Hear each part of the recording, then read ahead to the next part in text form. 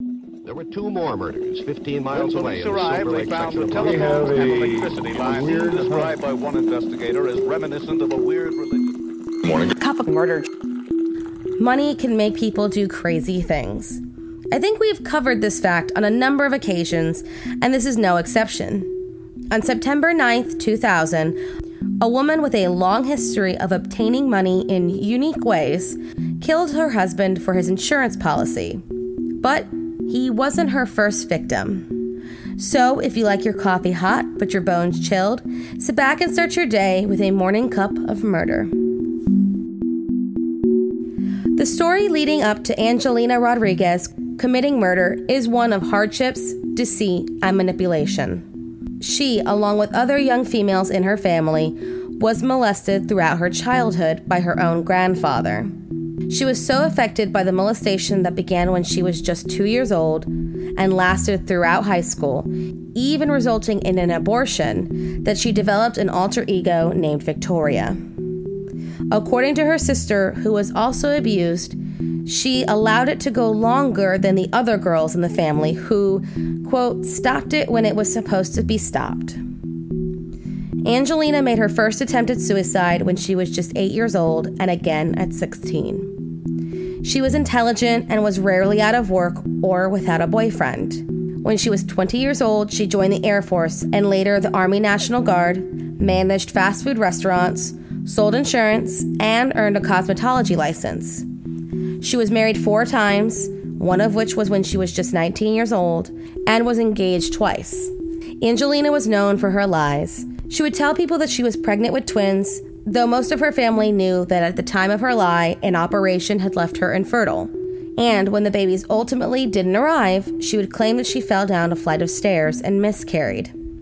This was just one of her many lies. Then there was the unique way of making money.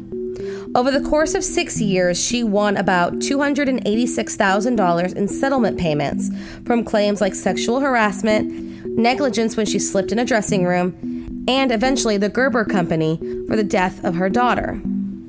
On September 18, 1993, Angelina, who was married to Tom Fuller at the time, found her daughter dead in her crib.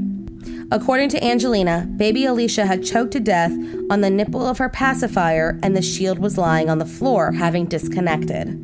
Weeks after her death, Tom Fuller found out that his wife had purchased a $50,000 life insurance policy for Alicia.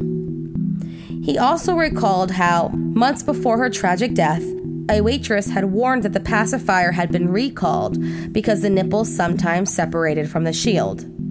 She'd settled her case against Gerber for $750,000. With her new influx of money, she purchased a house, a car, and a boat. Angelina and Tom, seemingly over the stress of losing a child, divorced. Then she met Frank Rodriguez. The pair met in 2000 at Angel Gate Academy in St. Louis Obispo, a boot camp for wayward youth. Angelina had just accused another staffer of sexual misconduct with a student, and no one believed her but Frank. They were married in April 2000.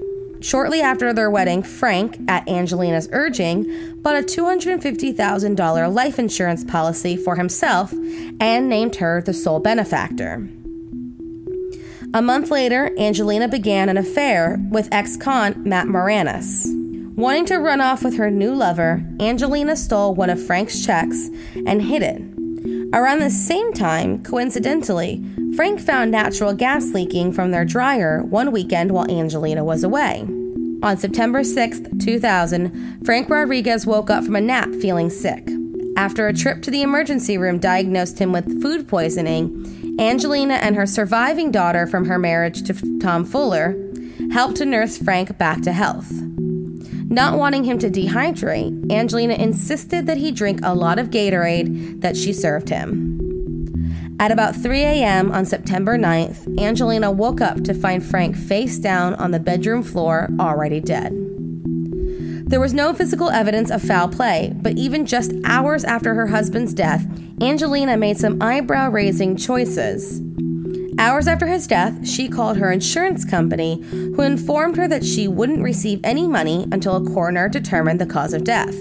Days later, she told her mother-in-law that she was pregnant with Frank's twins and that she needed financial support. His mother said she would help if she got a paternity test. It seemed that her lies were finally losing their effect. On the limo ride to the cemetery to bury her husband, she was heard mentioning that there are plenty of ways to poison someone, even naming a few. Toxicologists tested Frank's blood and found no traces of poisons. But after having her money withheld from the insurance company, Angelina claimed to have received an anonymous phone call on her cell phone stating that the police should look into antifreeze. Her cell phone records showed no incoming call at the time that she claimed she got this anonymous call. Toxicologists took her suggestion, and it seemed that her anonymous caller was correct. Frank's cause of death was antifreeze poisoning. These all raised some red flags for police, who admitted that if she had not acted so greedily, they may have never determined what killed Frank. Angelina was arrested. Once in custody, she claimed that Frank, sensing a divorce was coming, must have committed suicide. Her stories were strange and, frankly, not adding up. She even tried to arrange the murder of a witness in her case. Not only did she get put on trial for the murder of Frank Rodriguez, but the death of her daughter all those years ago was being brought up as well. Although she was not charged for this death, Angelina Rodriguez was sentenced to death on November 1st, 2010. She remains steadfast in her innocence for both the murder of her husband and her 13-month-old daughter, Alicia. Thank you for joining me in my morning cup of murder. Please join me again tomorrow to hear what terrible thing happened on September 10th. Don't forget to rate and subscribe, and let me know how you like it. If you want to help support the podcast, there's always Patreon, or just sharing it with your true crime-obsessed friends. And remember, stay safe.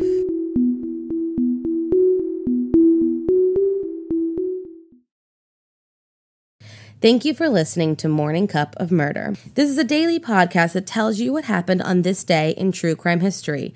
In short, easy to listen to episodes that you can finish on your commute or while you enjoy your morning coffee. So make sure you check back every morning. My name is Karina. I am the creator and host. You can find Morning Cup of Murder on Twitter, Instagram, and Facebook. I have also set up a Patreon where you can donate a small monthly contribution to the podcast. All those links are in the episode description. Thank you again, and have a wonderful day.